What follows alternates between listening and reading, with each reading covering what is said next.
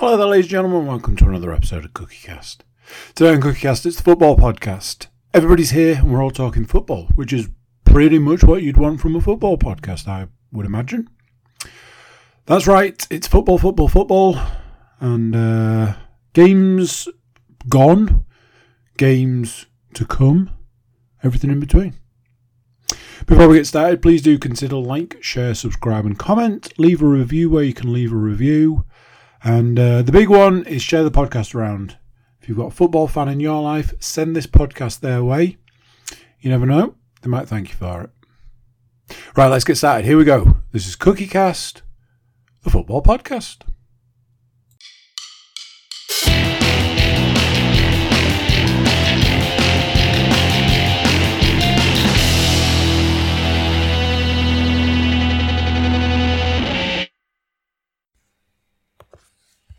Recording in progress. Welcome. You are very welcome as you're diving right in to your weekly dose of football-based nonsense from your favourite people right here at the CookieCast podcast network. For those of you enjoying this particular podcast on YouTube, you'll notice there are 4 smiling faces in front of you.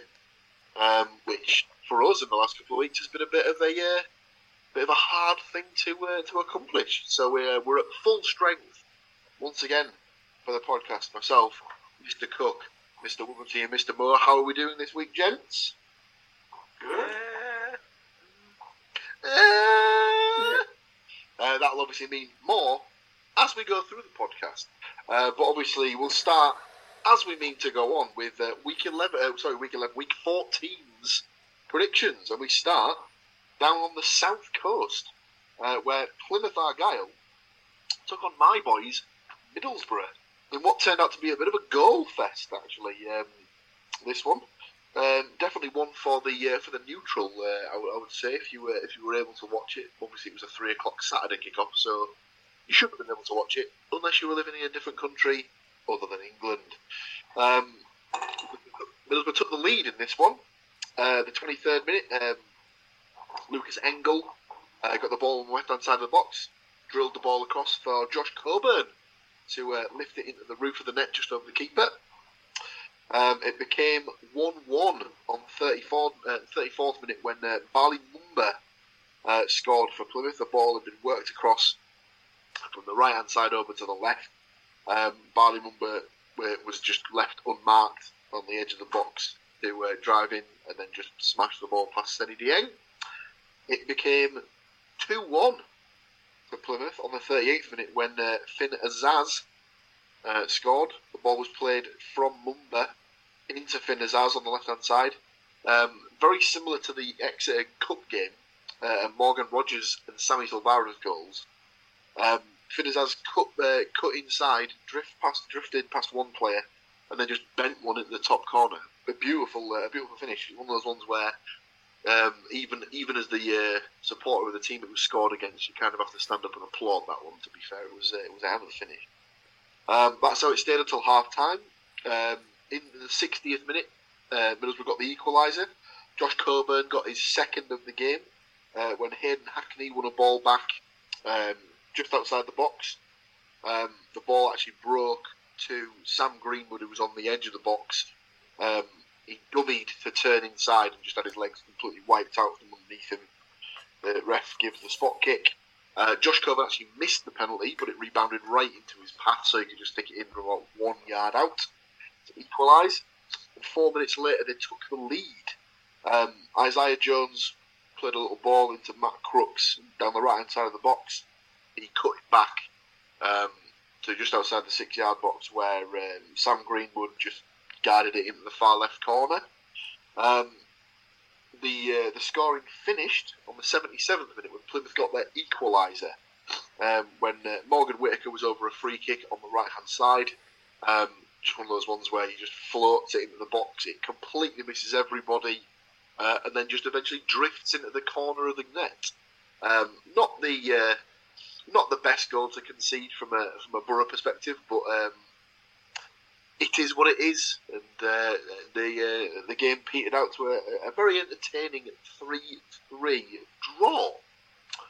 Predictions-wise, myself, Matt and Andy had all gone for Middlesbrough away wins. Andy with 2-0, Latte Laugh and Silvera. Matt and myself both had gone 2-1. I'd gone Rodgers and Latte Laugh to score for the Borough. I've only got Matt written down for Hardy and Latte Laugh here. I've just noticed.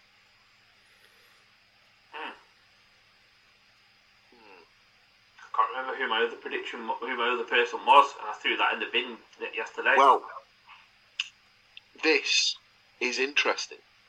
As I've got Matt down for no points for this one, but I'll tell you what. I'll listen back to last week's podcast, and if you get any points, I'll bring it up at the start of next week's podcast, and we'll give you a little bonus point. How's about that? Sound fair? Lovely.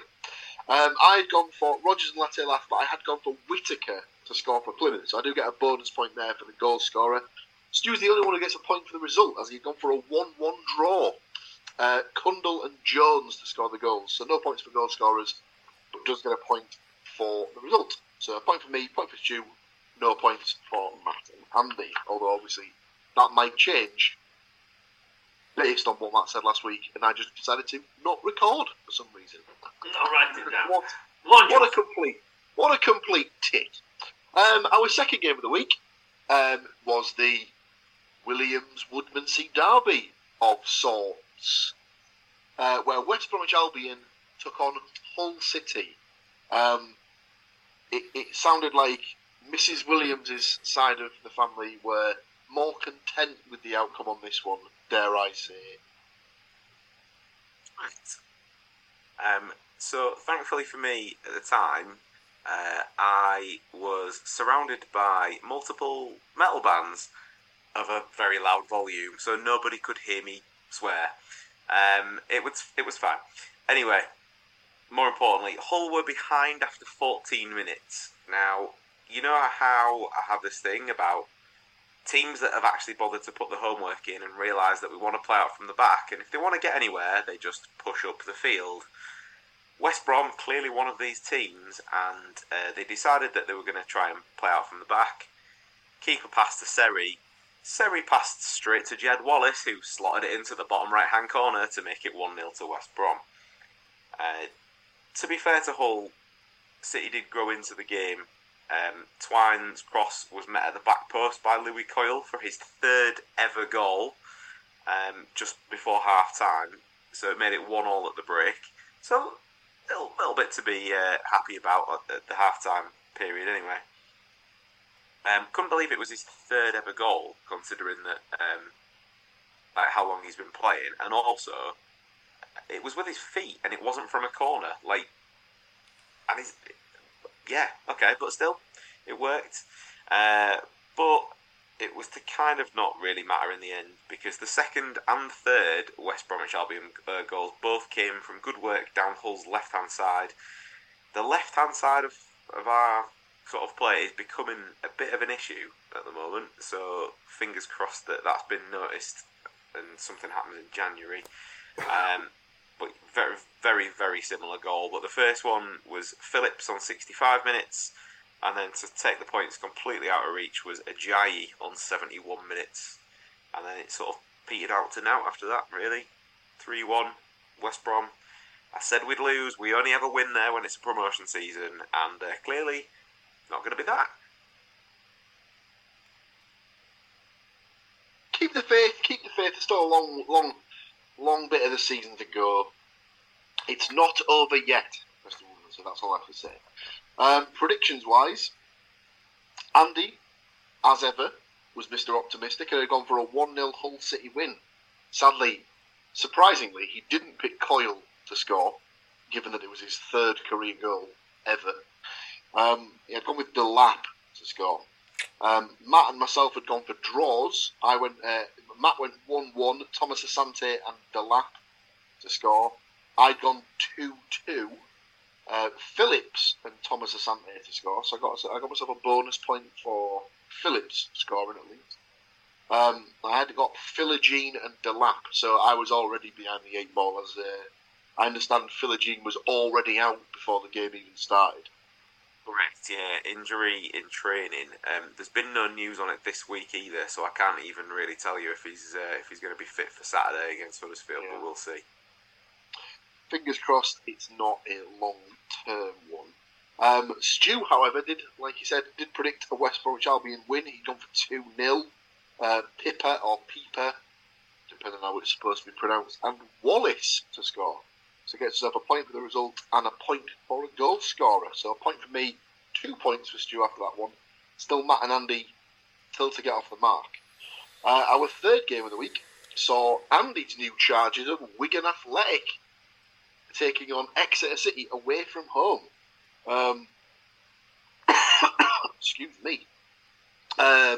He will remain a Latics supporter for at least another week. Well done, Wigan, as they ran out as 2-0 winners in their FA Cup first round tie. Goals from Asgard and Sessegnon, enough to see them into round 2. Predictions-wise, we had all gone for a Wigan win, so we all get a point. Sadly, no one predicted 2-0, so no one gets 2 points for the result. Myself, Stu and Matt had all gone for 2-1 wins. Obviously, none of us got a goal scorer for Exeter, as they didn't score. I had Humphreys and Wyke. Stu had Lang and Adiko. Matt had Wyke and Goddo. Andy had 1-0 and McGuinness. So no goal scorer bonus points, just a point each for the result there. Our next game takes us to Sunday, and this was Nottingham Forest versus Aston Villa. Obviously, Aston Villa going into this one on quite a good run, and Forest were winless in 6, something like that. Certainly 5 or 6, yeah. I think it'd been a while since we tasted that sweet victory. Dare I say, coupon buster? Yes, I would say, yeah. If you've got them as on your coupon, or you got your ACCA or something like that, I reckon most people probably would have gone for a Villa win. However, yeah, Forest ran out 2-0 winners. From kind of the highlights and listening to the commentary on the radio, it's weird, isn't it?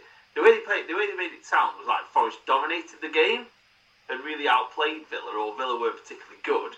Yet the possession stats were 25% to Forest, 75% to Villa. So I don't quite know how that worked out. But, so Forest opened the score in 5 minutes in. Ola Aina scoring quite a nice finish from about 20-25 yards out. Quite a quick move. Toffolo, shouldn't snigger really, kind of thing. But Toffolo in the team. Sorry, Newcastle. Getting a game. Well, he's been in the side for a few weeks now. Tapped down the left-hand side. Had the ball played back out to him by Awonyi. And then he kind of played. You saw the ball and you heard the crowd groan because they thought he just played like a bit of a duff ball across the 18-yard box. But apparently it's something they've worked on in training, and obviously it came to the other fullback, Aina, and he just slotted it in past Golden Glove Keeper of the Year winner, the Villa goalkeeper, whose name is Emiliano Martinez. Martinez. He's been given the title of Keeper of the Year. He should be going by his correct name of King Shithouse. King, Shithouse Keeper of the Year. So yeah, a good finish. There wasn't really much you could do about it, to be fair. However, we come to the second goal on 47 minutes. And it's a player that I think we'd all kind of gave a bit of a shout out to last year as being a decent player, and he seems to go off the boil for Forest. But Mangala. And he's definitely come back into the side. Particularly, at first it was rumoured that he was only in the side because he speaks French. And Sangare also speaks French. So there's this big kind of thing. That's the only reason why he's in the side. What's he in the side for? Yates, he should be playing. All this kind of thing. But actually, he's been one of the best players. And similar kind of deal again. Toffolo down the left. Plays it across to him. He takes a shot. And living up to his name as best keeper in the world, Martinez gives it the big lick on the save. And doesn't get a strong hand to it, I think, is the official term. Should we go to our keeper? Is that the official phrase, Mr. Williams? I thought the accepted term these days was poppadom wrists. Poppadom, definitely. Oh God, yeah. I mean, he's definitely broken biscuits, wasn't it? And yeah, obviously, then the ball goes into the back of the net. From there.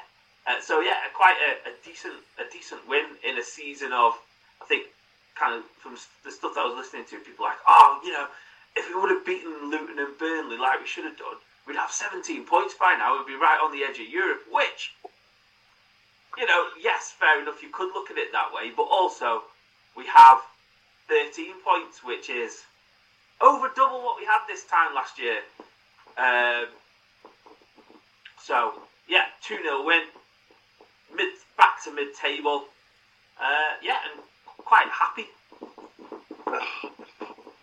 I was here when fans sort of like start getting a bit like above their sort of station, sort of thing, and like you're literally a new club into the division, like by one season.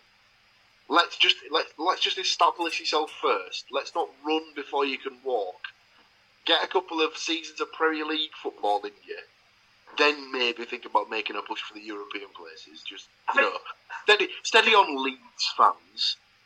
I think the eternal problem is, some Forest fans do have a habit of being Leeds-ish at times, is that the owner has this very kind of like, I'm ambitious.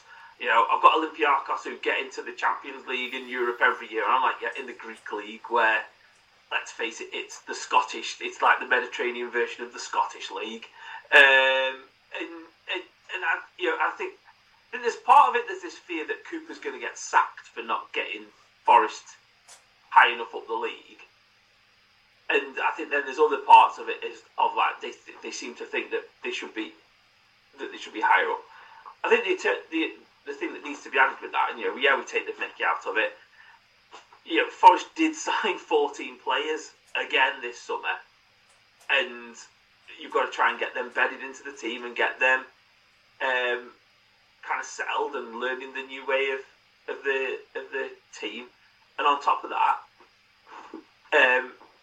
when you're buying better quality players, they end up going on in international duty. So like last season, we didn't lose a whole many players on international duty. This time we've had like 5, 6, 7 players out on international duty, so they don't bed into the squad as quickly because you don't have that time together. But you're starting to see that kind of come to fruition, as it were. Yeah, couldn't agree more. But listen, from a predictions perspective, great win. Gives them 3 more points on the board. Happy days. Predictions wise, myself, Stu and Matt had all gone for Aston Villa wins. Whoopsie daisy. Sadly, none of us had predicted Aina or Mangala as our Forest goal scorers either. So we get no points across the board there. Andy, however, knew something was in the waters and had gone for a 2-1 Forest win. Sadly, again, didn't predict Mangala or Aina as his goal scorer, so just gets the 1 point for the result. Our last game of the week, again, we're back to Andy's boys. It was his Wigan Athletic taking on Peterborough United. And as stated before, he gets to be a Wigan fan for at least another week, as they run out 2-1 winners on this one. The goals were scored by Godot and McManaman, rolling back the years. It's not Steve, Callum McManaman. I honestly didn't even know he was still playing, to be honest with you. The goal for Peterborough was scored by Poku. Predictions-wise, myself and Matt had gone for Peterborough wins. Sadly, we didn't predict any of the 3 goal scorers, so no points there. Stu had gone for a 1-1 draw. Humphreys and Cipriano to score. No points there. But he's there again. Captain Optimistic. Sticking with his boys. Backing him for a 1-0 win with Stones to get the goal. Sadly, he did not bag, but Wigan most certainly did, bagging Andy 1 point. So, for the week, Matt, just the 1 point from the 5 games. It may be more, we'll need to look into it. Even if it was, he'd still be finishing bottom with 2 points, as myself and Andy had 3 points from the 5 games. Taking the win, however, this week, Mr. Woodmansey, 4 points from 5 games. Very well done, sir. Very, very well done. It's been a while. Certainly has. We move to week 15's predictions.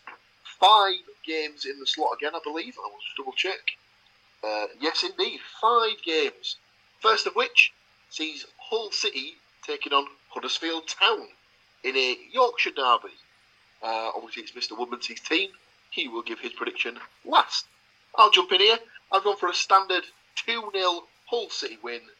Twine and Syed Manesh to get the goals. Matt, what have you got for this one? I've gone for a big one here. 3-1 Hull win. Ooh. I've gone Delap, Connolly and Slater. Okay, must remember to write all 3 of those names down. 3 names to write down. Delap, Huddersfield Connolly, is Slater, and your Huddersfield goes for Hellick. Hellick. Andrew? Clean, simple 1-0 win for Hull. I believe the man that on my screen that is sat in the middle of you two would snap your hand off for that at the moment. Your goal scorer? Delap. Keeping it clean with a dilapidator. Go on then. Give us the lowdown on the Tigers. I have a feeling this is going to be a typical Yorkshire derby. It's not going to be pretty. It's going to be scrappy, but therefore, I don't think either team can go 90 minutes without conceding at the moment. I've gone for a 2-1 Hull win. I've gone for Delap because I think he likes a bit of a scrap in the box, so we'll find out if that prediction comes true. But also as well, I've gone for Christie just because he does occasionally score. He seems the sort of guy who's a bit of a unit and likes to have a whack at it from sort of edge of the box, so that might be something to look at as well. And then Wiles for Huddersfield. All I'll say, Stu, is Borough coming up in a few weeks. Old boy rule. Just keep that in mind. Hull City game, done and dusted. Our next game sees Middlesbrough take on Leicester City. It's obviously my boys, so I will go last with this one. Let's go to Andy for his prediction on this one first. What have you got? Borough Leicester was that? Middlesbrough versus Leicester City, my friend. Absolutely. That's what I thought. I've got 2-1 to the Borough. Ooh, interesting. Goal scorers? Latte Laugh and Silvera. Hoping both are fit and well for the Borough. Leicester? Vardy. Party time. Will his missus be there? Who knows? She might snitch. Stu, what have you got for this one? Unfortunately for you, Paul, I have got 0-2. Not even giving him a goal. Andy's in the room, No. virtually. No. Your goal scorers? I've got Dewsbury Hall, because I figured that would fit nicely into the small space you'll have to write goal scorers. And Mavid. Not to foreshadow anything, but I definitely know how to spell that because it might already be in my book. Matt? I've also unfortunately gone for a Leicester win, but 2-1. And I bet you feel filthy putting it down, don't you?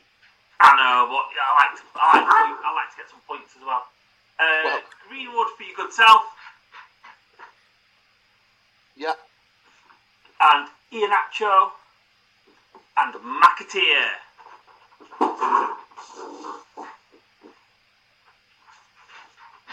You shouldn't have felt sorry, boys, as I also have gone for a 2-1 Leicester City win. I've gone for Coburn and a mixture of both there. I've gone for Mavididi and Iheanacho to score for Leicester.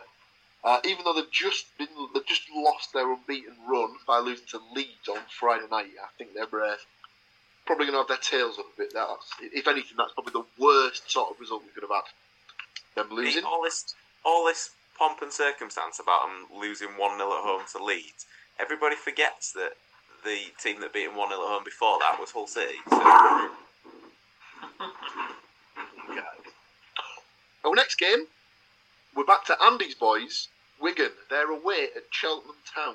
However, we are just going to step away momentarily just to really recompose ourselves and really think about how many Wigan goal scorers we can name each, I dare say. No, don't touch that dial. We'll be right back to give you Cheltenham versus Wigan. Recording in progress. Welcome back in, ladies and gentlemen. As we said before, we had to step away momentarily. Our next game, Cheltenham Town versus Wigan Athletic. It's obviously Mr. Cook's gents, so he will give his prediction last. Matt, what have you got down for Cheltenham versus Wigan? I've gone for Cheltenham. Whoa. Wigan. 2-1 win. Good win to score for Cheltenham. Humphreys and Asgard for Wigan. Humphreys and Asgard.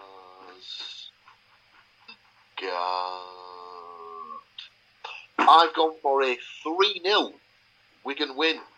Gone for Asgard, Humphreys and Jones to get the goals for Wigan. Stu, what have you got for this one? Seemingly covering an extra base again, I have gone for Cheltenham 1, Wigan 1, with good win for Cheltenham and a deco for Wigan. Okay. Comment, Mr. Cook, how are your boys going to get on for you this week? Not well. They're going to get beaten 1-0 by Cheltenham. With Goodwin scoring that their goal. Well, let's bloody hope that if they do win 1-0, it's not a good win goal, because if it is, I'm completely shit out on that one. Our second to last game of the week sees West Ham United taking on Nottingham Forest. Obviously, Mr. Moore's team, so he will go in last. I've gone for a standard 2-2 draw on this one. West Ham will be coming off the back of Thursday night European action, so I might be a little bit tired, a little bit jaded, so to speak. So I think Forest might be able to take advantage there. 2-2 draw. Gone for Bowen and old boy rule Antonio to score for West Ham. Awonyi and Gibbs White to score for Nottingham Forest. Andy, what have you got for West Ham versus Forest? Got a 1-2. Interesting. Goal scorers, please. For West Ham, I've got Antonio. Sensible. And I've tried to pick people who are fit and healthy for Forest by going with Awonyi. Yeah. And Alanga. Yeah. Okay. I like it. Stu. Just rewind it 30 seconds or so. Take your prediction and just knock off the Gibbs White element of it. Unfortunately for Matt, I've got West Ham 2, Forest 1. I've got Bowen and Antonio for West Ham, and a 1-ye for Forest. Interesting. Go on then, Matt. Let us know how you think it's going to go. I've also gone for a West Ham 2-1 win. We never win at West Ham. We got absolutely stuffed there last season. And I just can't remember winning at West Ham. And obviously, we've not been in the Premier League for 25 years. But even in like cup games, I remember, like, you think, oh God, we've got West Ham, there's no way we're going to win. And even 25 years ago when we played against West Ham, I can remember not winning against. There's never a time when I think, we're playing West Ham this week, we're going to win. Because we don't. I don't know why. They're a horrible club with horrible players generally, and they've always been just one of them shitty clubs. They kind of like snuck under the radar against Wimbledon. Like Wimbledon got all the shit, but actually West Ham were kind of not as bad as Millwall, but kind of not as kind of fancy as the other teams. They've just been a horrible club for years. It's one of those ones where they come up and you think, bloody West Ham. And they're always like, oh yeah, England, we won the World Cup, you know. So yeah, Antonio and Bowen for West Ham, and Gibbs White for Forest. I think when I was looking at that fixture particularly, it was more on the back of they haven't really had a good Premier League result for a while. Yeah, they've had a win in the cup against Arsenal, and obviously they've got their European escapades in hand, but they seem to be that team that hang on, and they haven't picked up any league points for a little while now. So I think they'll be clamouring for that a little more than usual. The pressure's on Moyes, and generally when the pressure's on Moyes, they seem to win. So yeah, not a lovely stadium for baseball though. Oh yeah, and athletics.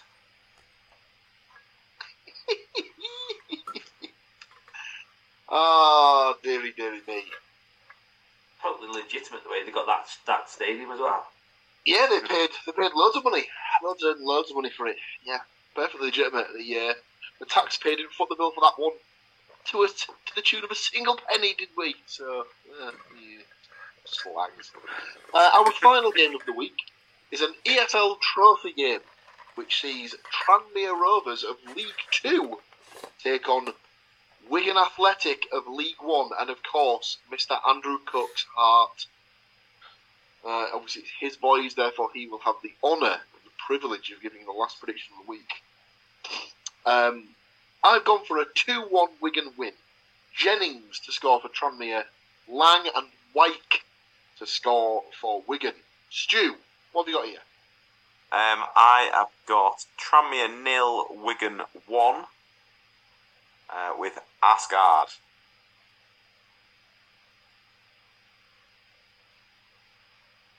Matt? I've also gone for a 2-1 Wigan win. Jennings for Tranmere, and Godo and McGuinness for Wigan.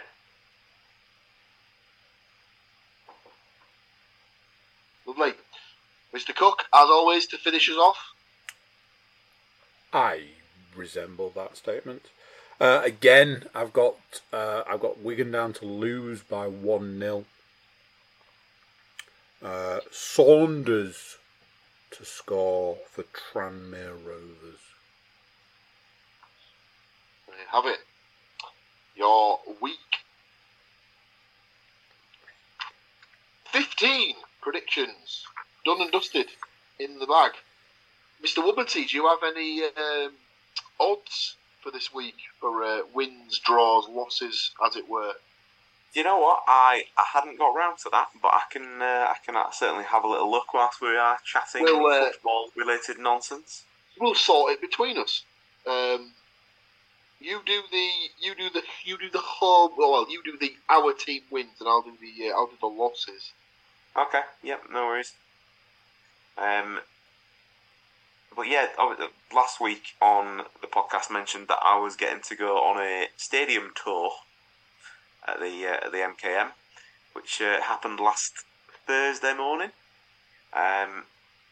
Is again good gesture by the club, something that they put on for free during the school holidays, and yeah, just a nice thing to do for the fans.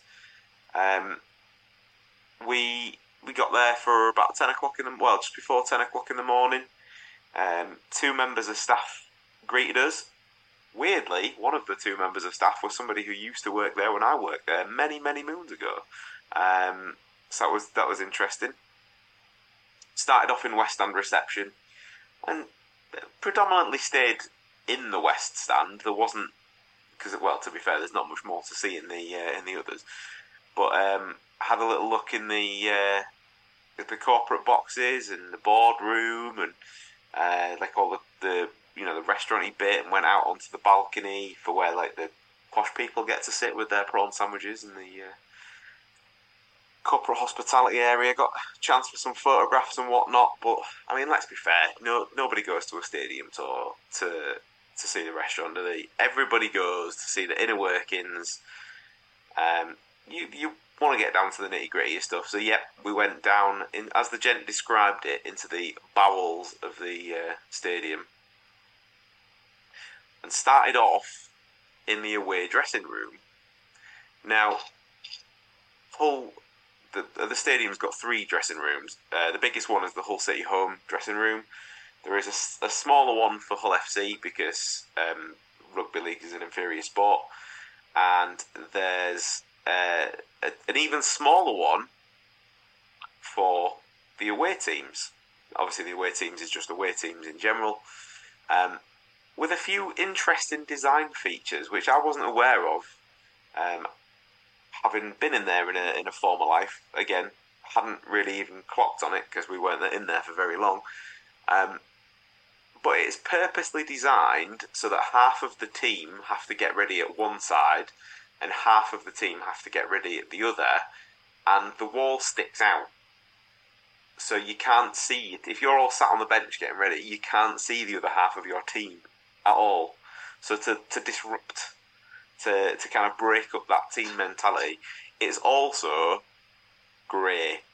Just a really dull grey. There's nothing exciting about it. It's there purposely to just be boring, really. But that wasn't the best bit, right? So we go on week in, week out about all these different players who we come across who we think are shithousing, whatever. Well, let me tell you, the people who designed the MKM Stadium, or KC Stadium as was, the shithousery does not begin and end on the pitch. The shithousery starts in the architectural design of the away changing room by the division thing.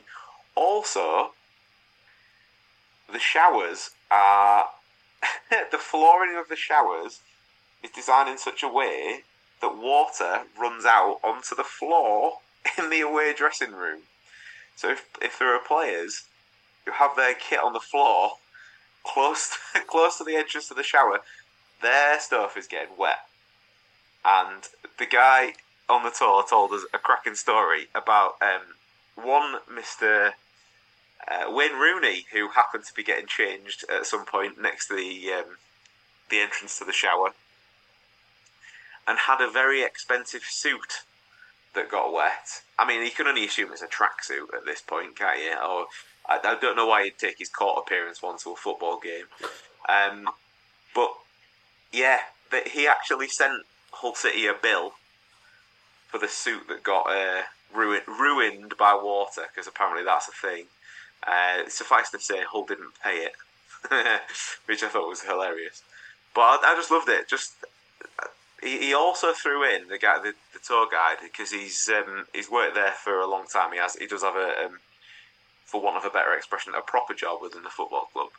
That he's been lucky enough to visit other football grounds during his time, and one of the grounds that came up in question was the Riverside. Interesting.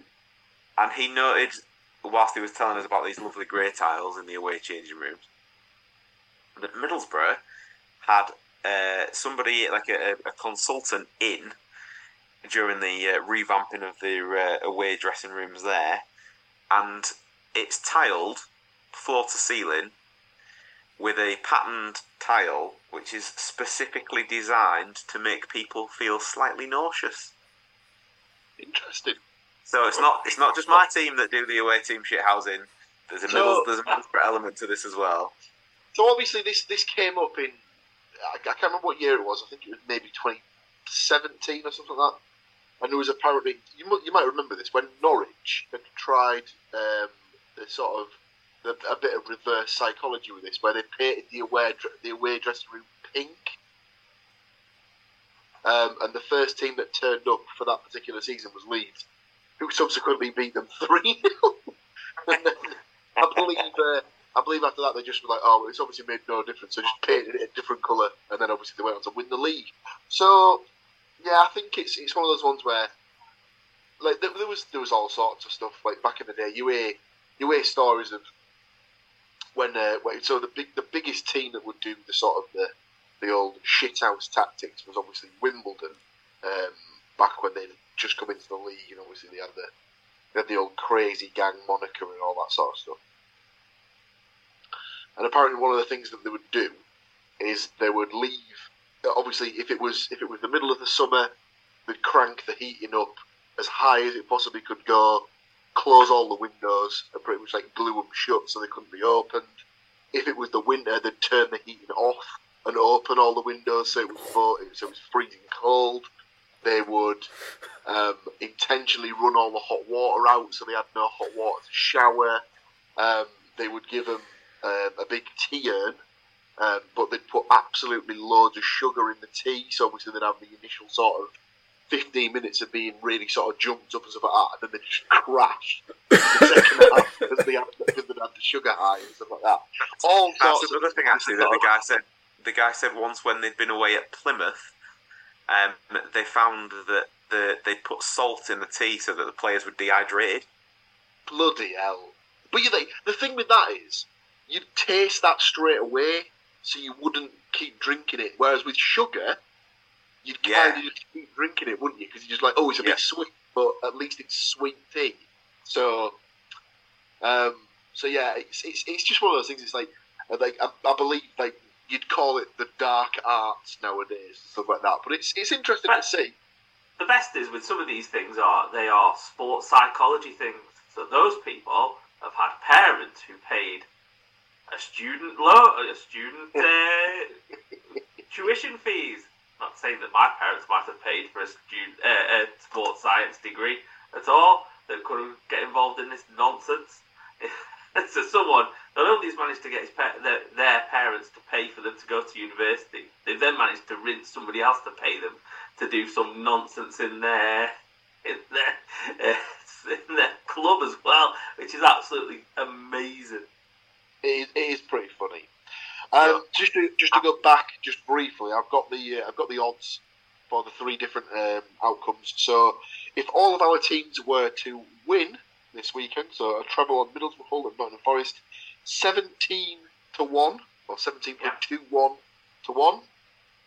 The away teams or the teams we're playing against, all to win, Leicester, Huddersfield and West Ham is 18.59 to 1.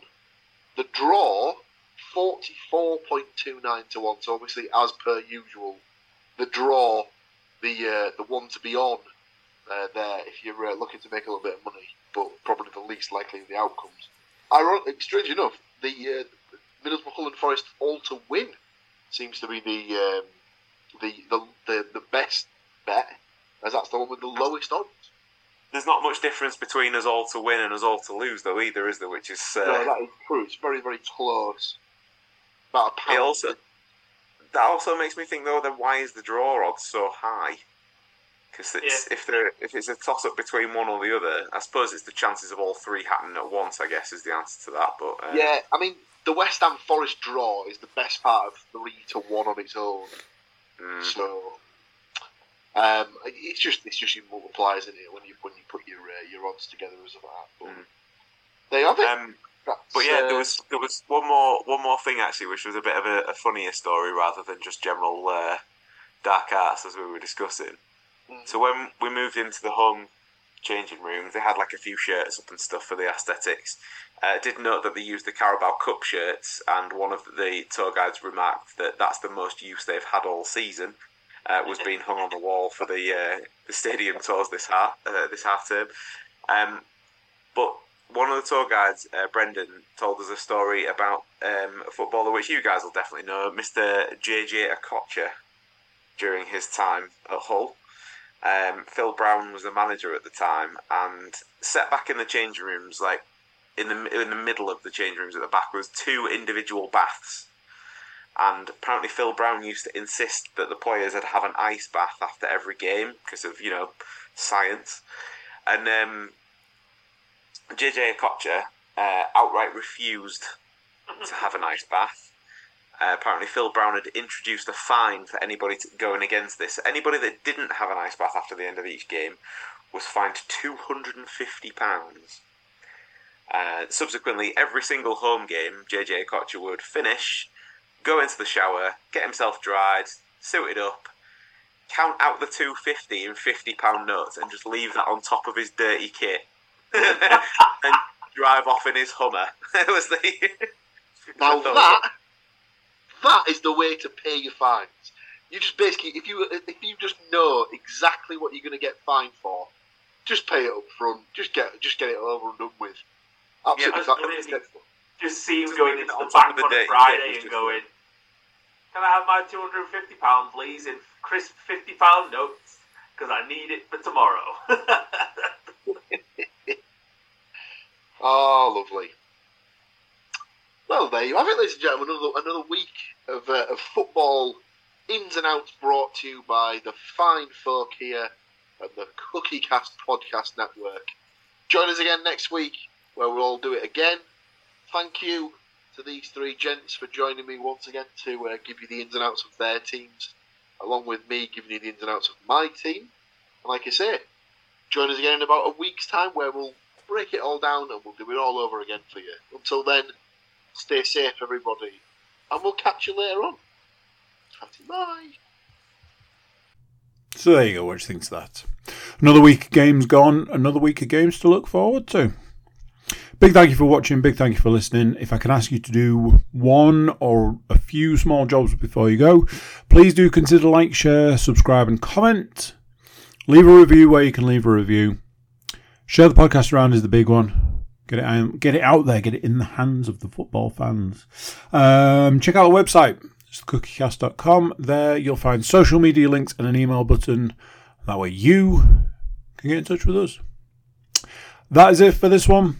Join us next week when we'll be talking more football. But until then, I'm going to say bye, and I'll see you then. Thank you for listening to these grumpy old men talk about football. If you've enjoyed this episode, please like, share and subscribe.